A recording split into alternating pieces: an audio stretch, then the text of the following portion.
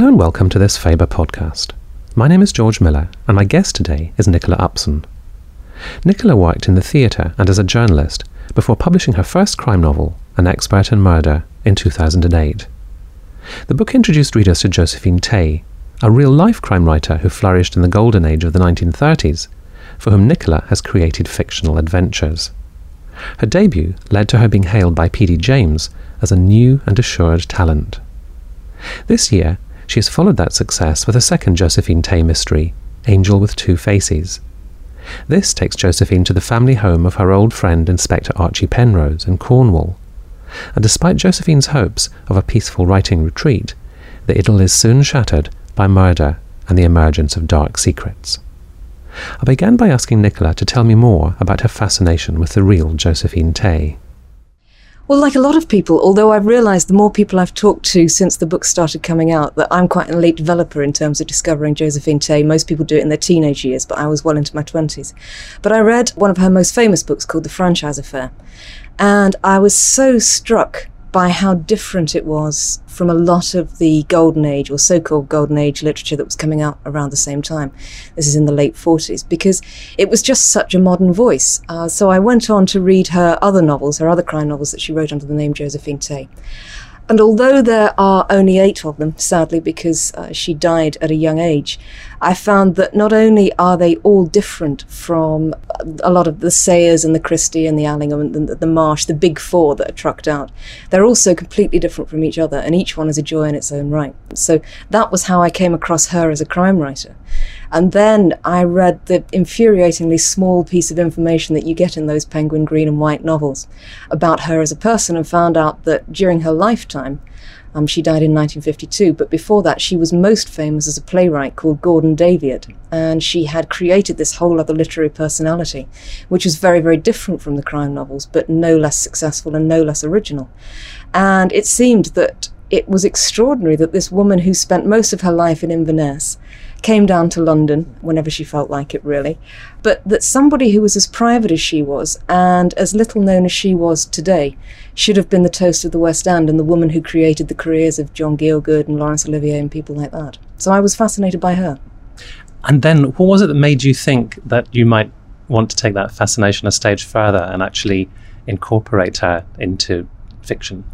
Well, there was a stage before that, which was that I really wanted to do a biography, because it seemed to me that she was still so underrated and that more people should know about her. So there was a competition at the time. I think it was run by Virago and the Society of Women Writers and Journalists. And the idea was that you would put forward a synopsis for a woman who you felt deserved more recognition. So I put her forward and she got shortlisted, which kind of encouraged me to go on with it. But she was a very private woman. She rolled up a lot of carpets to do with her personal life, and although her professional life was very well documented, and lots of those people who had worked with her were still about and I could talk to them, it wasn't really going to be a straightforward biography. And by this time, I'd got my partner involved, because she works for the BBC and she has a passion for social history and is the most wonderful researcher. And it was actually her who had the vision to see that although it probably wasn't going to become a biography, it could be something different, and there were more ways than one to tell a life story. So it was one of those, for God's sake, make it up conversations that actually had a very serious point behind it. And as it's turned out, it's just the most amazing joy, really, to be able to tell that life through a series of books rather than just through one.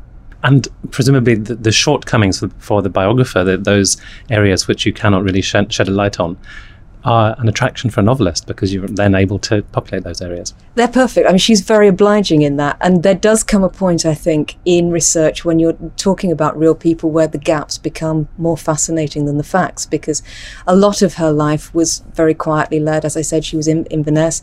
She looked after her father. She kept house. She came down to London. But it wasn't really, the fireworks stuff. There were lots of gaps. She was always packing and unpacking. She travelled a lot. And those gaps were perfect to be filled in with things that make sense in the context of her life but are complete fiction. And because obviously now we know her best today as a crime writer, it seems sensible to, around the biographical thread, to have a self-contained crime mystery, usually a murder mystery, within each novel.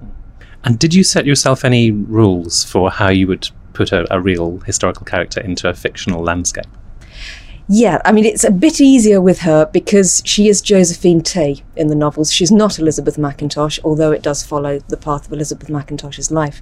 But that was the wonderful part, really, because unlike the academic discipline of a biography, you can make a pact with her. You can always be on her side, you can always fight her corner, and you don't have to be quite as objective as you would be as a biographer. And so I suppose that the rules that were set down were to do her justice, to bring her work perhaps a bit more into the fore than it had been, but also not to do anything that I felt would have been completely against her character. So although there are gaps to fill in, there are things I've made up, and there are decisions you have to take because the evidence isn't clear, the guiding rule really is not to do anything that you know in your heart that she wouldn't have done. Except, of course, get involved in a load of murder mysteries. But once you accept the big one, then other things are possible. Exactly. I think there are things that as readers we take as an act of faith, otherwise you'd have no such thing as crime fiction, so that's okay. When you tell people the kind of books you write, do they make the assumption that you're writing some kind of pastiche, you're trying to sort of recreate something that's been and gone from the Golden Age? Yes, they do. And it's nice for me to make a distinction, really, between trying to recreate a Golden Age novel, which these books don't do, and understanding the period in which Golden Age fiction was created, but from a modern perspective, so that when people tell me that perhaps some of the words that come out of the characters' mouths, some of the sentiments they express, some of the tolerance they express, would not really have been acceptable in a Golden Age tradition, then I perhaps probably would cheer, because the worst thing that could happen for me would be for somebody to come up and slap me on the back and say, I think you captured the bigotry of the period really, really well. So people's attitudes to homosexuality, perhaps, to crime, to murder in general, to grief, they have a more modern perspective in these books than you normally got in the Golden Age fiction. Although, having said that, the beauty of Josephine Tay's books is that they are very modern in their outlook, and they do have a dark undercurrent under what looks like quite a conventional narrative. I mean, the way it seemed to me was that you were writing about things which would really have gone on in those years, but wouldn't necessarily have been, or would not have been written about in the detective fiction of those years. Yes, I think that's absolutely true. And I think although the social conventions are very, very different these days, when you come down to it, the emotions that these people feel, the grief, the love lives, they're not so different. You know, there isn't a glass screen between us and the 1930s because the emotions are fundamentally the same. But it's lovely to be able to write books in which it is more acceptable to express what I know from having read letters and diaries and and papers that were never intended for publication. They really were the things that were thought and spoken privately between friends that perhaps trusted each other. But the constraints were certainly more present in those days. And you mentioned homosexuality, and clearly there were things which now are accepted, which in those days were illegal. And therefore the sort of shame and the scandal are therefore that much more intense. And as a novelist, that sort of heightens the tension greatly, doesn't it? It does. It's interesting because a lot of the books have a theatre link, and theatre was one world which even in the 1930s, it was not necessarily acceptable, but certainly safer to be gay in than any other world there. But it's interesting, even the difference between the 1920s and the 1930s. We think about the gap being between that age and this one, but the 1920s were a fabulous time for women, really, in lots of ways. After the war, although obviously we suffered a huge loss of that generation of men, for some women it was absolutely devastating, for others it was completely liberating. And certainly lesbianism in the 1920s was much more acceptable than it was in the 1930s. After The Well of Loneliness was published and the court case happened in 1929, there was a huge shutdown. And that is something that affected Tay and a lot of her circles. You mentioned the war, and we think of it as the interwar period, but of course to them it was the post-war period because they didn't know what was ahead. And the shadow of the First World War does seem to be a long one. It's a hugely long one, and that was one of the biggest shocks to me, really, when I was doing an expert in murder and reading a lot of the accounts of the First World War.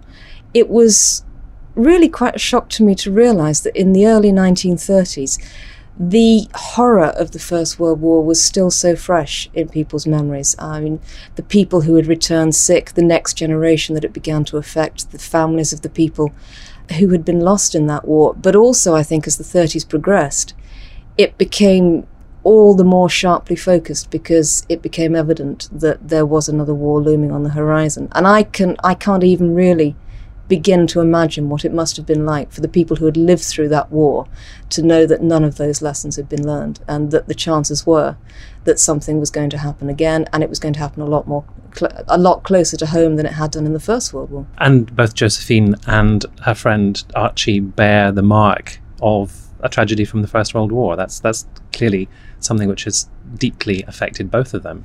It has. I mean, Josephine has her loss in the First World War, her lover. Archie himself has huge scars from the First World War. But the biggest tragedy for them, really, I think, as they grow older together and as their friendship develops, is that they can never really understand what each other went through in that war. He doesn't really understand her loss, and she can't possibly begin to imagine what he went through. And there is this big divide between the people who fought the war and saw the horrors firsthand and the people who were at home waiting for them. And that lack of understanding is something that was a knock-on effect for the next generation. We've mentioned Archie Penrose. Tell me how he took shape, because you obviously took the decision not to go it solo with Josephine, and she's got a companion, let's say, in her investigations. She has. I made the decision very early on that the thing that I really didn't want to happen was to turn her into a Miss Marple type amateur sleuth, because it goes back to what we were saying about not doing something that would be completely against her character, and that would have been because she was quite reserved and she didn't really like to engage with people unless she had to, which doesn't make for a great detective, really. So I wanted there to be a proper policeman in the book. Archie is a nod to her own fictional hero, Josephine Tey's hero, Inspector Alan Grant, who in his own right was quite an extraordinary figure in crime fiction. He was the first, I think, really credible professional policeman in detective fiction. He wasn't a brilliant amateur, he wasn't a bungling policeman, he was just a hard-working individual policeman. So Archie is a nod to Alan Grant, but he's also a composite of a lot of the real policemen who were at Scotland Yard at that time. And it's fascinating from a research point of view, because obligingly they all had the sort of ego that meant they would write an autobiography the minute they stepped down from the yard. So there are, there's Cornish of the yard, French of the yard, and all these policemen. So he is a combination of real police research and also the best of the fictional detectives. So he's a kind of tip of the hat to Tey's detective, and also in the novels you've got Tey writing her real detective story. So there's also sort of circular games and mirrors going on. Exactly, it can go full circle. And the interesting thing about Alan Grant really is that he paved the way for a lot of the fictional detectives that we love today, people like Wexford and Adam Dalgleish. I mean, he was the forerunner of that. But it is nice to have that kind of infinity circle going on, where she bases her policeman on Archie in the books as well. Now, tell me about Cornwall. The new novel is set in Cornwall, and it's a very powerful presence in the book. So how did that sort of impress itself on you as a good place to situate the book? Well, Cornwall was very important in the development of the series long before really the Cornish book was written, because the idea for the series was that I spoke about earlier was had in a National Trust cottage on the Penrose estate, which forms the basis of the setting in Angel with Two Faces. We went back there several times and fell in love with this particular part of Cornwall. It's called the Penrose Estate. It's now owned and managed by the National Trust. But it is the largest freshwater lake in Cornwall. It's one of the many lakes that Arthur was supposed to have thrown Excalibur into. And there is a fabulous, evocative place called Low Bar, where that lake is separated from the sea by a very narrow stretch of sand, and it is the most magical place on earth. And because the estate in the 1930s was a very, very closed community, it seemed just too good to be true to avoid setting a book there, because you've got the ready-made community for the detective story, you've got the magic of the setting, and yet you've got this darkness which I think Cornwall has. I think it's for somebody who's quite soft and comes from East Anglia like I do, to go to somewhere as powerful and alien in many ways as Cornwall is quite an interesting thing, because it's a place of contrast. It's the beauty, it's the darkness, it's the sea, and it's the human element, and it was all there really. Plus the fact that the tallest stories I know come out of Cornwall. Some of our very good friends in Cornwall contributed to the book for years, really, by telling us stories as we went down there, and it was just magical. Well, that was something I wanted to ask you about, because one of the phrases which stuck in my mind from the new book was darkness masked by beauty. And I wondered if that sort of sprang from within your imagination, or if you genuinely experienced that. There was something in Cornwall that you felt, that presence of darkness, or if that was something which you kind of brought into the equation that was already present in your mind. No, it's definitely there. I mean, even today, when we go down, we spend quite a lot of our time in Cornwall now. We go down every month for a week or two. And almost always when we go down there, and I'm not kidding you, there has been some kind of odd or mysterious death. There's usually a funeral going on when we arrive, which is why I wanted to open the book with a funeral. And the suicide rate seems to be quite prevalent. Now, I don't know why that should be, but having spoken to a lot of the older generation in the village, and for the research for the book, we went to talk to the undertakers in the village whose family had been in undertaking for years. But that's not something that's new. And I think what struck me when the early stages of the book were underway was that the attitude to death in Cornwall is very, very different from a lot of the modern attitude to death that we meet in our everyday lives now. There's still a great respect for it down there. There's still a great sense of practicality and black humour, but speaking to Victor, the undertaker on whom Jago Snipe in the book is based, what came out was this huge compassion that they have. And I did a lot of research on death and on undertaking and on the physicality of death for the book. And in contrast to the stories that he would tell me about his father and how things were when he was growing up, I would then get these loads of pamphlets on modern day death, which just seemed to have absolutely no bearing on what people want to do with loss anymore. I mean, the undertakers at the end of my road up here call themselves memorial consultants, which seemed a million miles away. So the attitude to death down there is very much that of what I think it was mostly in the 1930s. And what's your explanation for that? Is it landscape? Is it the fact that sea has claimed people in the past? Is it sort of separateness? What do you think accounts for that darkness you perceive? Well, I think it is partly to do with the power of the sea and the power of the landscape. I mean, there is no arguing with it. You sit on the beach as the tide's coming in and you know that you have respect for that. There is nothing human that can cope with that whatsoever. So it is partly that. It's also partly that there's undeniably an economic hardship in Cornwall and has been, particularly with the destruction of some of the industries down there. That leads to a darkness today. But also it is very much a part of, and this I don't think is peculiar to Cornwall, but it is a part of village life. The families have been there for generations, and there are communities within communities, and each of those different families usually has a secret. And that really was the fundamental starting point of the book. Yes, and you mentioned closed communities before, and that the novel is set on an estate. And Archie, the detective, although Archie was born and raised there, he's really regarded as an outsider coming back in, isn't he? So those secrets are very much locked up behind closed doors within families. They are, and he's separated doubly, really, because his family were in charge of the country estate. So, I mean, he was separated from the village before he even left the community. But of course, now he's gone away. He went to university, he's gone to war, and he's built himself another life completely, as have Ronnie and Lettuce Motley. So when they come back very much as visitors. Doubly so for Archie, of course, because the minute there's trouble on the estate, he becomes a professional, he becomes a policeman, and very much the outsider looking in, which makes people even more suspicious of him than they would have been already. You mentioned earlier you didn't want to reproduce the prejudices of the golden age or of that time, and it seemed to me your sort of sensitivity to class was part of not wishing to simply make working class people caricatures and stereotypes. I mean, is that something you're conscious of when you're writing, sort of doing justice to characters at all levels in society? Yes, I hope so. Particularly, actually, in the third book that I've just finished as well. Class is very important in that. But I think what I do try to do, and you have to do this when you're doing period fiction, I think, is to stop being conscious of the gap between you and the period you're writing about. And in the same way, I don't think it would work if I sat down and consciously said, I want to investigate class and I want to make these characters as real can be. You have to feel them properly before you start writing them. You have to do the research, know who they are, and then put that down as an issue, really. You can't keep writing the book with the issue in your head, but I'm pleased that does come out.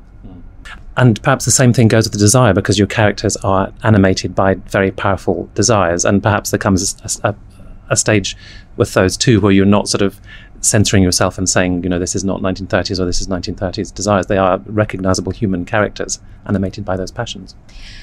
Yes, they are. I think obviously because of the concentration into a detective story, those desires and the things that they are driven to do through those desires become more magnified and become more concentrated, because you do have to create, hopefully, a tense story which will get people guessing right until the end. But that's absolutely right. It's interesting that people say, you write about what you know, and that certainly is true. But the interesting point for me, I think, is the 10% that you don't know about. And hopefully for most of us writing crime novels, that is the darkest desires that will lead people to take the ultimate extreme. And it is very interesting, I think, to try to create murders which are, and crime writers, if we're all honest, we all want to create the nastiest murders we possibly can. But it's interesting to create murders that you think come from very ordinary domestic reasons, come from something as simple as falling in love with the wrong person, which none of us are immune to, if we're absolutely honest about, and which certainly are not confined to the 1930s or the 1940s or 2009. They are quite straightforward emotions, but taken to the extreme. Have you discovered things about yourself as a result of writing crime novels? What a good question. I think perhaps the most shocking thing is that, probably what I've just said, that most of us, I think, put under the right circumstances or the wrong circumstances, are actually capable of an act of violence. I think most of us recognise that we would do it in a moment of high passion, but I do think that it is easier than I ever imagined it would be to sit down and put yourself in these characters' positions and envisage the steps that lead to the ultimate act being taken. So I'm not saying, of course, that I'm now going to go out and kill somebody, or that I feel that murderous instinct, because I don't. But I do see how easily it can happen. You mentioned that the third book is finished. Can you tell us a little bit about where that will take Josephine and Archie? I can. It's set back in London in November of 1935. Josephine is staying at the Cowdray Club, which is where she always stayed when she was in London. It's a club for nurses and professional women, of which she was a member. And the plot is to do with a book that she is currently writing, which goes back to a real-life murder case of 1902, and then is brought horrifyingly up to date in the present with a murder that takes place in the Motley's workshop. It has a theatre theme. Noel and Gertie are there to do a charity gala, and it also, although I didn't realise when I was setting out to do the story, but when you get halfway through, there are certain characters, and it's not just Josephine Tay who's a real person in this. There are other real people in them as well. One of the people who came out of this particular story is a lady called Mary Size, who was the Deputy Governor of Holloway Prison at the time and did the most amazing things for prison reform. So there is a prison storyline in there too. And it's a book which confronts Josephine with some emotional and very private questions of her own. Your first novel was made into a radio play. What was that experience like? It was fabulous, actually. They let us go and watch it being recorded up in Scotland. It was a BBC Scotland production. And it was wonderful to see that whole process of the book, which, because it was the first novel, I was really just getting used to seeing it as a book. So then to take it onto another medium together was fabulous. And it was really brilliant to be up there and see that they still do the sound effects in the same way as they must have done in the 1930s. So that was great. I mean, there were certain things I liked about it and certain things I didn't, but it took the book to a completely different audience and gave it a profile which was wonderful. And it brought it to life for me in a completely different way. I was able to be more detached about it than I would be just sitting down and reading a book. Are there recordings of Josephine's speaking voice? Have you ever heard her? No, I never have. And it's funny because I was talking about this the other day. I was saying to somebody that I would swap all the pictures I have for just 30 seconds of her recorded voice, because I gather from people who wrote about her that she had a very beautiful voice. Obviously, the Inverness accent is a lovely accent, but it would be lovely to hear it, but sadly I haven't.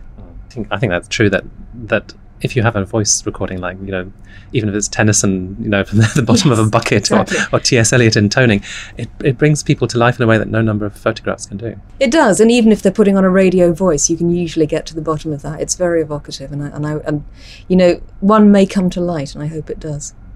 Let me ask you finally, do you feel that you belong in a sense in the 1930s, or can you imagine writing a contemporary detective novel at some time in the future?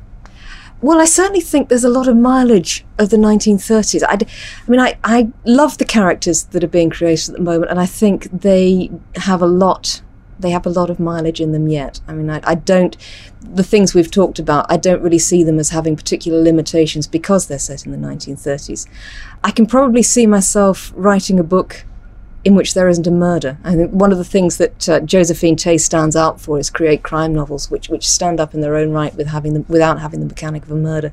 So I'd very much like to write perhaps a contemporary book, but one that didn't have a murder in it.